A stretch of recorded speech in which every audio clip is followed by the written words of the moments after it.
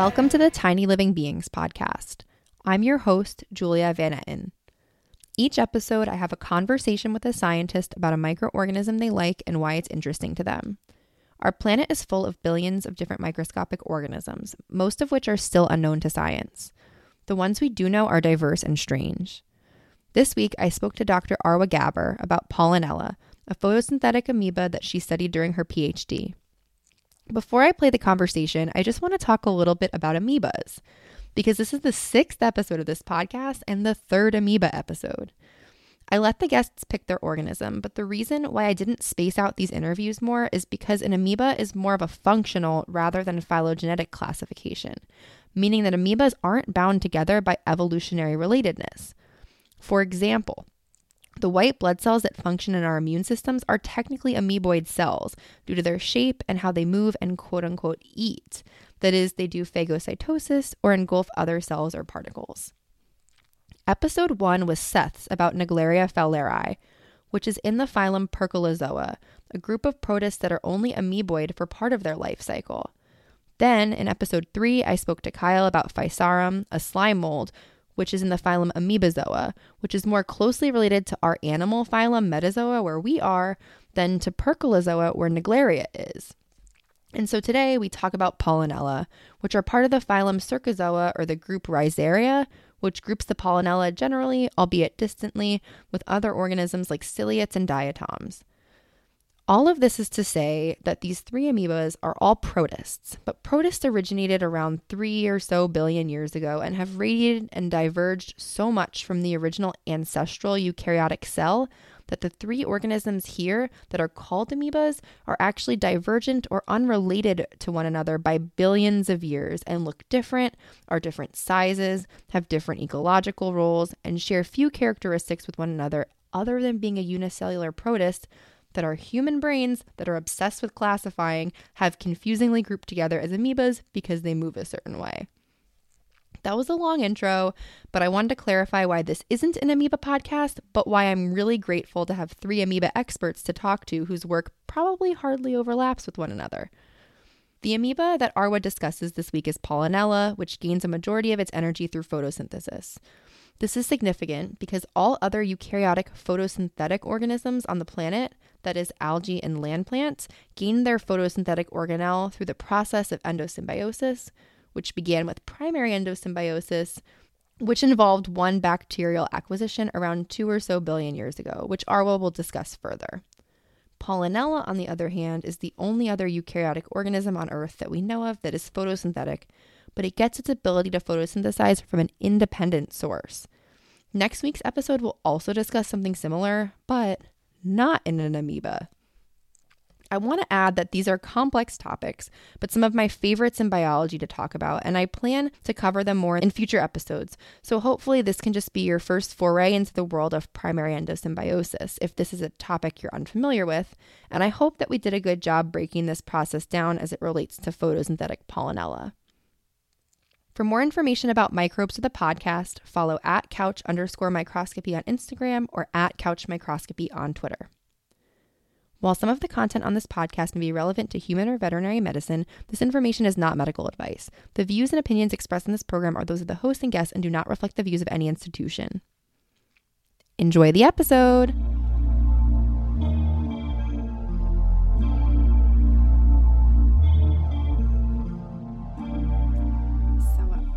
Should we start? Yes. Okay. Welcome to Tiny Living Beings. Today I have Dr. Arwa Gabr, who recently received her PhD from Rutgers University's Molecular Bioscience program. Hi, Arwa. How's it going? Hi, Julia. It's going well. How are you? I'm great. Before we start, can you just talk about your background and the work that you do a little bit? Yeah, so I've been doing research since I was an undergrad, and I went to Brooklyn College. I also did my master's at Brooklyn College as well.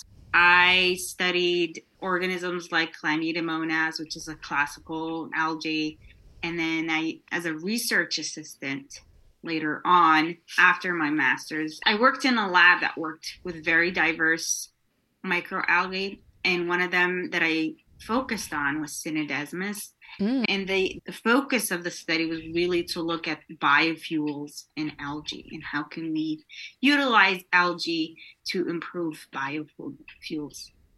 That's awesome. So lots of green algae. Yes.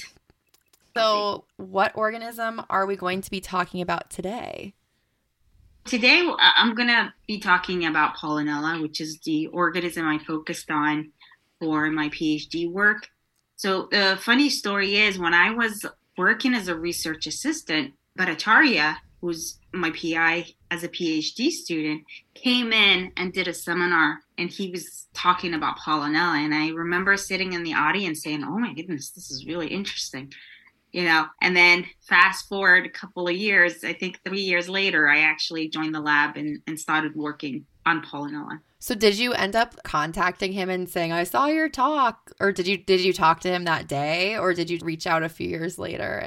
No, he actually knew my boss at the time. Oh, okay. So Dr. Jürgen Pahle, because they both worked on algae. And he met with him after, and we kind of had a really brief meeting, with him. No question. It was just like as they were passing, he introduced us to him.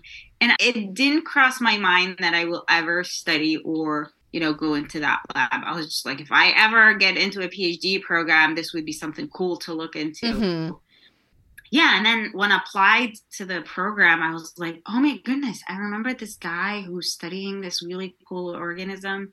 And we met up and we talked about Pollinella. And at the time, most of the work was done. Most of I would say the lab work was done with collaborators in Korea. So it wasn't, there wasn't a live Pollinella cell in the Bhattacharya lab. But I was adamant about studying that organism. I thought it meant to be. And here we are.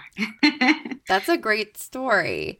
So Pollinella is a genus, right? And these are amoebas, and you studied mostly Pollinella chromatophora. And so I know that this is no ordinary amoeba. So can you explain why it's so special and why people really want to study it? Right. So let me just say Pollinella chromatophora was the first right. species of Pollinella that was photosynthetic that was discovered, right? Yes. And it was discovered in the 1895 by a German scientist. Yes. Now, over time, people grew interest in that organism.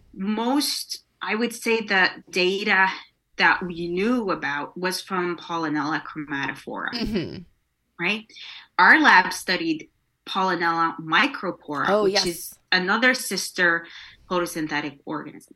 Now, what's really cool about these guys is that they are, like you said, they're an amoeba, and they are the second primary independent photosynthetic organism on the planet that we know of, right? Yes. And the first one being known is the ancestor of the Archaeoplastida, right? So the Archaeoplastida was the first event where a protist engulfed and retained a photosynthetic cyanobacteria. And that evolved into the first eukaryotic photosynthetic organism. And that gave rise to all the plants, the algae, glycophytes that we have right now and we know of. Now, that event happened 1.6 billion years ago. So it was a very long time. People were always curious about how did this event happen, what you had to have initially in order to establish such a complex processes, right? So Pollinella provides a really great model in that it is the most recent and independent primary endosymbiosis event involving cyanobacteria and a eukaryotic protist or amoeba.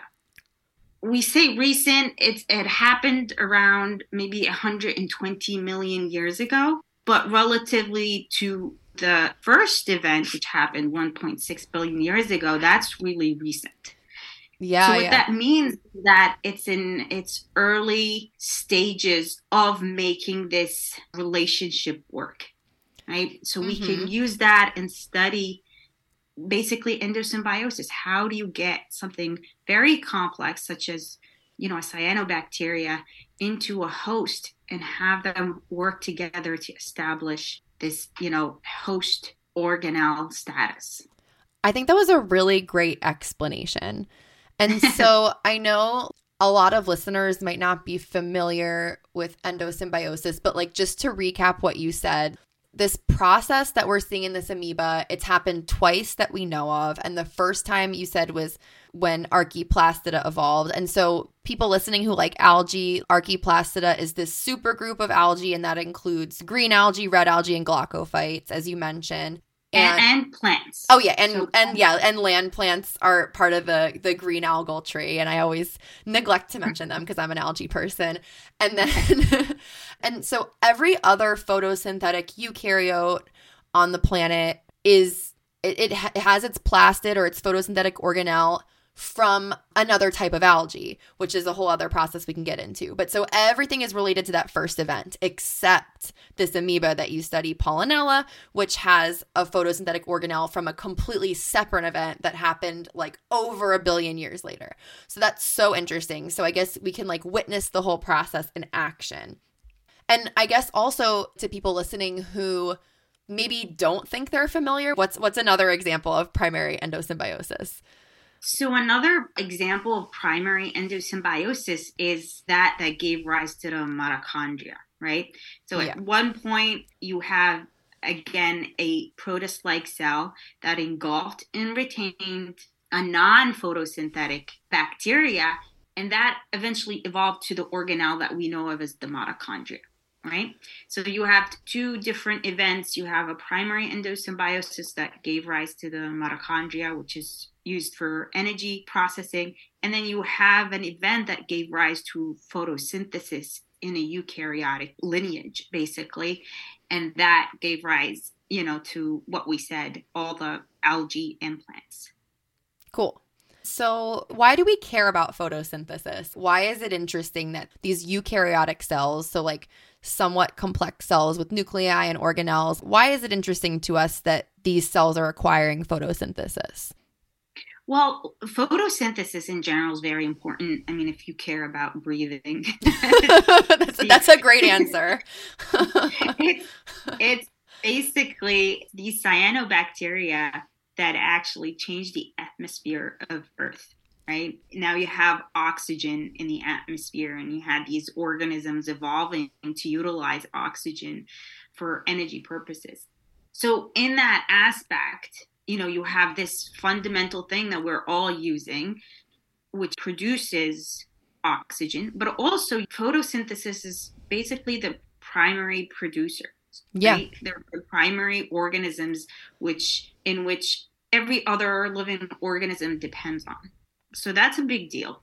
And you also have this new aspect of utilizing photosynthesis to obtain a renewable energy, cleaner energy source. So there is, it's very, very important to study it from very different aspects. And I think studying endosymbiosis, which is the primary event that gave rise to photosynthesis in eukaryotes, is very important because we will be able to get the basis of how did this happen? What would you have needed? Like, does it happen multiple times? Does it fail? Why does it fail? What is the most successful scenario, and how long does it take to evolve to this very robust algae or photosynthetic organism? And Pollinella seems pretty smart because, well, I don't want to personify a microbe, but you mentioned that in ancient times there were cyanobacteria on Earth, and we can talk more about that if you want, but they oxygenated the planet when they evolved. And so 1.6 billion years ago, some sort of eukaryote decided to take one of those up and harness its power for itself. And then it had to be a whole other 1.5 billion years later for another organism to do it. But Pollinella's done it. And now there's a bunch of Pollinella lineages, and they're kind of using this bacterium and keeping it for themselves. And they didn't have to reinvent the wheel. They didn't have to reinvent photosynthesis. They could just steal it from something else, which just seems really efficient to me. Yeah, for sure. And if I'm studying Pollinella, I've always believed that this cannot be the only time that this happens. Sure. I always thought that this happened many times, but they were unsuccessful because you needed to be ready to tackle I would say, for the lack of a better word, the baggage that comes with photosynthesis. Sure. You know what I mean? So Pollinella is a really interesting organism. And I think a lot of it had to do with the fact that this amoeba is sort of like a junkie, right? It has a lot of horizontal gene transfers and that it used to retain from a lot of the bacteria that it would ingest. So I believe at some point it had enough toolkit in its genome to actually be able to make this relationship work with the cyanobacteria. Yeah, so that's a really interesting point. And like you mentioned, you said, this maybe didn't only happen once or twice in history. Maybe it happened and was unsuccessful. And I think that's a great point because I often forget most organisms that have been on this planet are extinct. The average species, however you want to classify what a species is, only lives for a couple 100 million years. So right, this could have happened other times. And then you mentioned the horizontal gene transfers and stuff. So can you actually talk a little bit about, I guess if I'm thinking about this might have happened other times, have been unsuccessful, I'm assuming that means that so many other organisms are eating cyanobacteria. And that's where I guess they think this might have arisen. So can you kind of explain the process from a non-photosynthetic organism and how it gets the cyanobacteria and then how it incorporates it in the cell and how it becomes an organelle? Because I know for Pollinella, that's kind of a complicated story. So can you break it down a little bit? Yeah, of course. So basically, in the case of, I would say, Archaeoplastida and Pollinella, you have this heterotrophic amoeba, right? Heterotrophic Pollinella sister. And it basically feeds on the bacteria in the environment because that's how it makes energy for the cell. So in this specific scenario, the heterotrophic ancestor of photosynthetic Pollinella engulfed and retained a cyanobacteria. And in this case, the cyanobacteria is an alpha cyanobacteria, which is a different, I would say, type of bacteria than that we've seen in the Archaeoplastida. Okay. That's important because that's I guess that's the proof you needed to show that those were two independent evolutionary events, right? Exactly. So everything that came from the Archaeoplastida ancestor lineage actually contained a beta cyanobacteria type. And this one contains an alpha. So this is a further proof that it actually obtained from an independent event.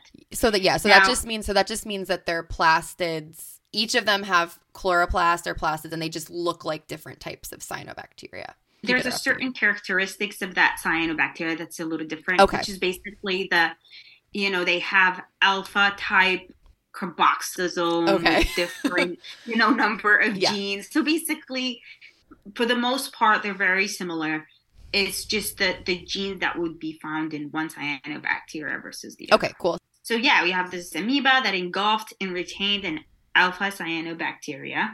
And then it actually goes through a process of endosymbiont genome reduction. So the cyanobacteria loses a lot of its genome. It goes through genome reduction. Now, either these genes are completely lost from the genome, or they're transferred into the host genome in a process called endosymbiotic gene transfer. And we see evidence of genes that were cyanobacteria origin that are now found in the nuclear genome of photosynthetic Pollinella. That's very cool.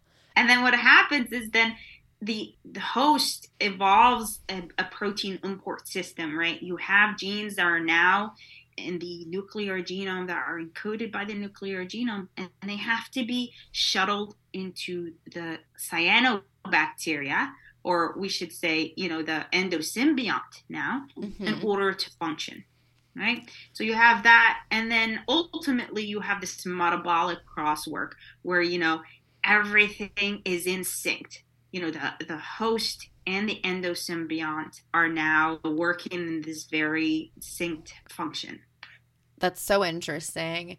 And so you said, once the cyanobacterial cell becomes an endosymbiont in the host cell, you said it loses a bunch of genes. So why are those genes going away? Can you explain a little bit about that process?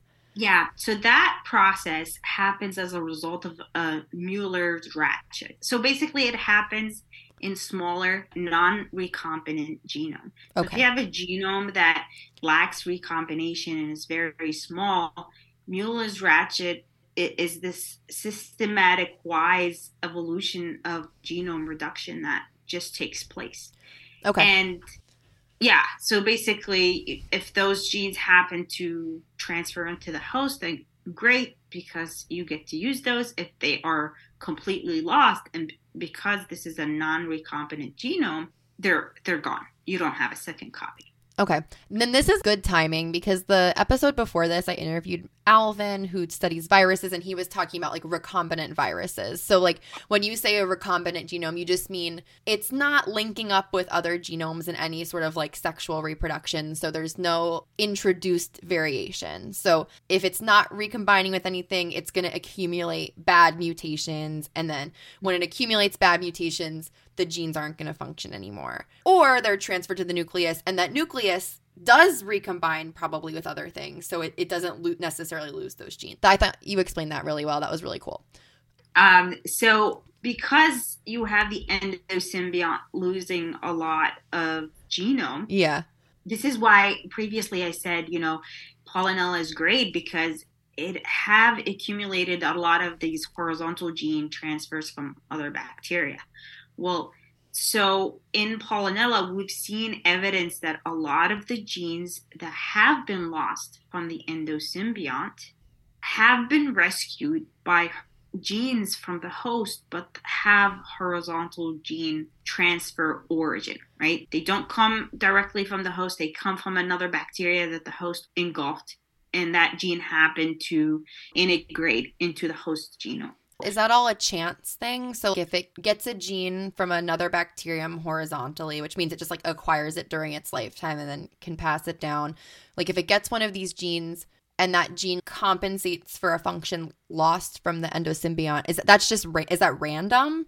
Like it has to be random, right? I feel like I don't have a solid, answer for that, but I feel like it would have to be random because this is why I think Polynella was successful. It happened to have the right genes that would help maintain that endosymbiont. Well, and that was kind of like a leading question because my work is on horizontal gene transfer, and I'm always trying to prove to people that it's happening so much. So like I guess the idea here is, this cell is probably receiving a lot of different transfers from a lot of different bacteria. So chances are it's going to receive a gene or a sequence at some point that is helpful to it. So that was just me selfishly trying to promote this idea. But yeah, thank you. But I want to clarify that the majority of the genes in Polynella that rescued a lot of functions in the endosymbionts are of host origin. Okay, cool. So this is, although horizontal gene transfer play a really major role, most of the genes that are transferred into the endosymbionts are host. So that's fascinating because that means that it's the right host, because a lot of things are eating cyanobacteria and maybe keeping them around as endosymbionts, but maybe they don't have those genes that the bacterium needs, right? So that's interesting. Can you talk more about that? Very interesting. So I've studied the rescue of the nucleotide biosynthesis in the endosymbiont. And I think I don't quite have my numbers memorized. Yeah. But for the most part, it was basically a lot of the proteins that are transferred into the endosymbiont were encoded by genes from the host. Cool. Right? So there's always like 2 copies, either through gene duplication or something like that. And that was transferred into the endosymbiont. Cool. And we know, let me just clarify, we know that these proteins function in the endosymbionts because they actually encode this very conserved amino acid sequence that was discovered to be a transport signal into the chromatophore. That's really interesting. So Arwa, you've done a really good job explaining how 2 organisms become one. So how an amoeba that eats bacteria became an amoeba that basically turned a bacterium into an organelle. So that's really interesting. And for people listening, that's how mitochondria and plastids or chloroplasts came about. So like all of our cells exist because of that, because we all have mitochondria in all of our cells. So let's talk a little bit more about Pollinella in nature. So I wanted to ask, it's photosynthetic. So is that its only role in nature? Is it a primary producer? Like, what does it do? Where is it found? Pollinella is found in most of them are freshwater, but there has been one sister photosynthetic species that was found in salt water. And they basically, if you're searching for them, they're probably found in these shady areas with a lot of leaves and things like that. I mostly looked at them in the lab setting, so I know a lot about their behavior in a flask, right? Yeah. I'm sure that they behave differently in the environment. Sure. Now, because they grow really slowly, I don't know if they super slow.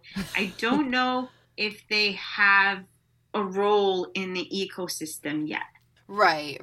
Well, and I remember, what I mean? Yeah, and I remember we were all so proud you were able to finish your PhD in 5 years, because your cells just like my cells were doubling every day, and your cells were doubling every week, if that, and it seemed like a really hard organism to grow. And I remember when you were doing your work, you were studying, I guess, different light levels, and correct me if I'm wrong, but they live in low light. So what's that about? Because they're photosynthetic, so you'd think, they want to take up all the light and make energy out of the photons of light, but it seems like they kind of don't. What's that about? Yeah. So that was an interesting aspect of Pollinella. Well, let me just initially say they're really slow growers. Yeah. They are by far the slowest phototrophs on the planet that we know of. And what they basically do, it takes them about a week to double, right? And they're very sensitive to the environment. I'll get a culture and then a week later they crash because either the temperature went down by 1 or 2 degrees or the light was too bright. So they grow in light of maximum of 30 micro-Einstein, right? Which is really low for a photosynthetic organism. And one of the things that I was interested in is to look into why are these A, sensitive to light, and B, grow very slowly, right? So what I did is we took a bioinformatics approach, and then we took a biophysical approach. So we looked at the photo systems in Pollinella, and I focused on photosystem 2. So basically photosystem 2 is this protein found in the chromatophore that actually harvests the light energy and uses it to make energy for the cell. Yeah. Right. And then when we did look at that, it's very interesting because if they're not growing fast, they'll probably have, some damage in the photosystem, or some gene that's lost and it's incomplete in terms of a function.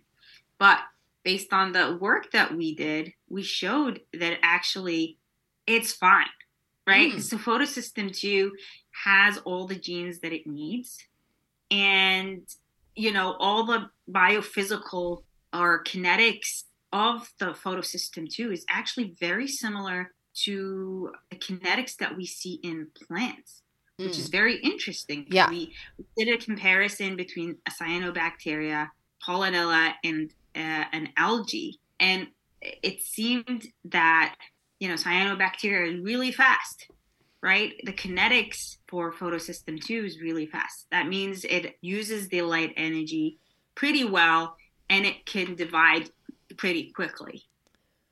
Now, if we look at something like an algae, they grow pretty much fast, but not as fast as the cyanobacteria, obviously. And then, so when we looked at the kinetics, it seems that Pollinella is in that middle stage between, not cyanobacteria anymore and more like algae.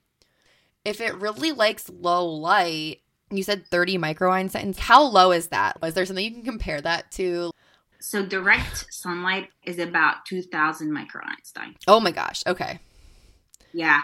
And I would say cyanobacteria such as Synococcus can actually grow under a light of 500. Okay. Okay, so this is like, it's really dim. I've seen your incubators. It's really dim. They're almost in the dark. I'm surprised they're getting any light in there at all. But I know. And it took me a while to accept that too, because I was just like, there's no way that they just need this amount of light. And yeah. Well, and so if they're growing in such low light, I guess that tells us something about what they're doing in nature, because there's so many other photosynthesizers that live right at the surface that like try to get all the light they want. And you wonder, if Pollinella grows so slowly, why is it even alive? Why isn't it extinct? But maybe it's because it's just like one of these few things that live at this low light level, and they just like the low light, and that's how they survive. Yeah, it could definitely be a strategy. Why does it need to grow really fast? Yeah. You know what I mean? Yeah, maybe it could be like a, because it seems like, although, we believe that they die at higher light intensity because they don't have a robust photo protection yet. Okay. Right? Because they've lost some of their photo protection. And that is the cause of being light sensitive. But the fact that they don't grow fast, even at a low light or the optimum condition, is because why would that? I feel like that is a strategy. Yeah, it must be. Pollinella has, just like everybody else, is growing really fast. And when you grow really fast, you need to be able to take up CO2 really fast and things like that. And it's just like, yeah, it's cool with, what's it's doing now. Like, there is no purpose for it to grow really fast. No, that makes sense. I mean, we always assume, it's better to be bigger, it's better to be faster, but that's not always the case in nature. And a lot of these algae that bloom to really high biomass levels, they bloom and bloom and bloom, and then the ecosystem can't sustain it. So then the population crashes almost down to zero or maybe zero. So maybe, this is just Pollinella. Yeah. I don't know. Like, I don't think we know that much about its blooms in nature, but it seems like it's avoiding that problem. So that's pretty cool.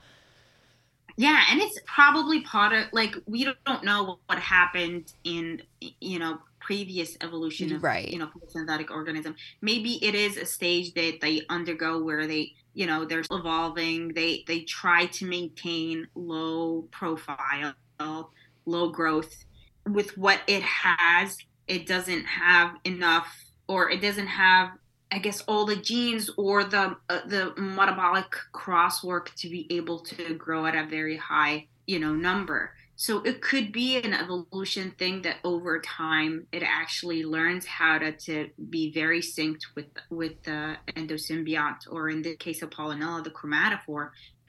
At the same time, it could be a strategy of like, why compete with other organisms that are growing really fast and things like that.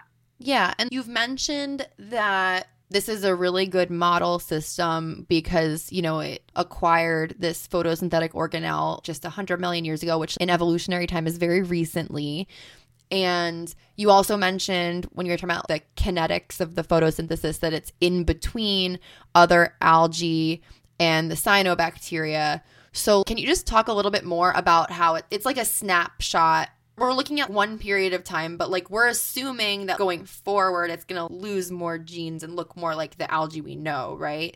Like, is that the assumption?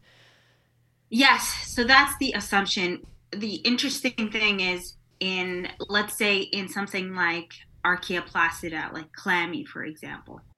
Clammy is the green alga Chlamydomonas. Right? It has, the plastid genome is around like 80 to 20 kilobases. Okay. Right? That's tiny. Pairs, yeah. Right? And the plastid would encode about 80 to 200 genes. Okay. Now, the case for Pollinella micropora, which is what I study, the plastid protein encoding genes are about 860. Okay, wow. And then, I'm assuming the cyanobacteria have even more than that. Yeah, so the cyanobacteria, something like Synococcus, it has around 3,000 cool. protein encoding genes, right? So it's definitely in an in-between stage, but we're assuming that it's actually headed towards more of Archaeoplastida lineage such as Chlamydomonas or other algae where the genome reduction is further, and a lot of these genes are transferred into the host nuclear genome. Yeah, so that's so interesting because I think in science, I know just from being on Twitter or Instagram and seeing people be angry and very skeptical of science, I think this is such a good example of just how science gets done, right? Like we can't go back in time. There's not amoeba fossils, or there's not a lot of amoeba fossils from over 1 billion years ago, and we can't go to 100 million years ago. But, if you see something happen a couple different times the same way, and we have the finished or near finished version in algae, but then we see a not finished version in Pollinella, that's how we form hypotheses. And that's how science works. I think a lot of people expect scientists to just have all the answers, but we don't have the answers, but we have, questions, right? Exactly. Like with questions, observations, and experiments, we get to, resolve. And Pollinella, don't get me wrong, Pollinella is still very mysterious because there's a lot that we don't know about it. But we get to a point, we see similarities. We can't say for a fact that both Pollinella and Archaeoplastida ancestry went exactly through the same mechanistic approach. The mechanism could be completely different, but the ultimate goal seems to be the same, right? Like genome reduction, development of an import system into the chromatophore or the plastid, and then the metabolic crosstalk between the host and the endosymbiont. Now, do we know for sure that the mechanisms that we see discovered in Pollinella is the same in Archaeoplastida? Might be different mechanisms used, but the ultimate goal seems to be the same. Yes, that's cool. So it's like two examples that illustrate a similar process at different times. And yeah, there's probably differences, but once you find a second example of something, it's like one more check in the column of things you need to determine if like something in biology is a truth or like a hypothesis is checking out. So that's really cool. Yeah. So Arwa, this has been so great. Is there anything else you want to talk about related to Pollinella or for science?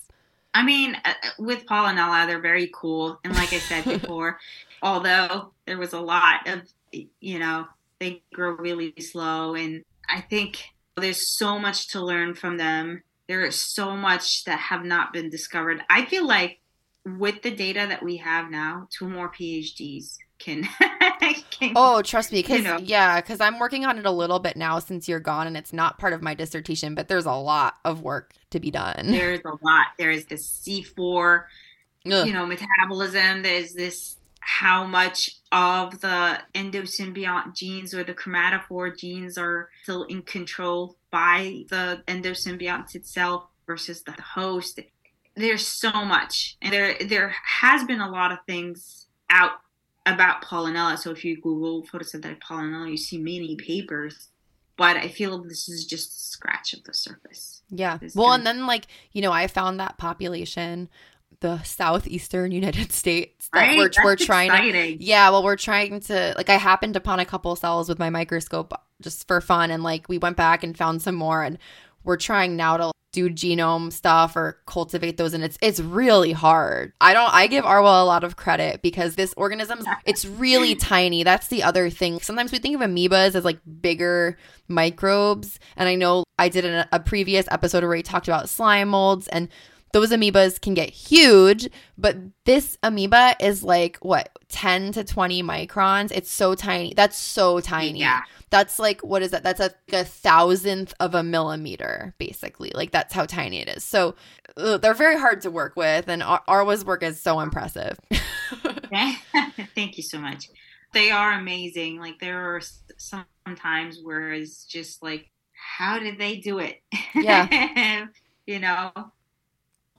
Arwa, thank you so much for coming on. If listeners want to follow you or your work, where can they find you? Well, I only have ResearchGate or LinkedIn. I can be found there. A lot of the papers that we published that are related to Pollinella are posted there if you're interested in reading more about that. If you just Google Pollinella, photosynthetic pollinella, you'll see so many papers or review papers that will help you learn a little bit more about this organism, but they're really cool. Yeah, follow Arwa Gabr on ResearchGate and LinkedIn. I know you're very mysterious when it comes to social media. You don't have I don't have a Twitter or Facebook. I'm really old school. Yeah, that's cool. Yeah. That's cool. Well, I'm so glad you came on. I'm so glad we got to talk about pollinella. I think this will be a really interesting episode. Yeah, me too. I'm going to take a picture of us. Hold on, before we... So this fine.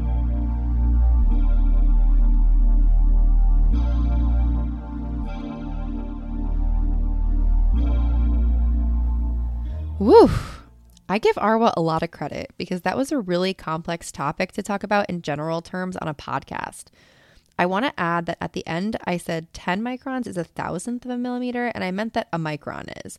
Technically, 10 microns is 100th of a millimeter.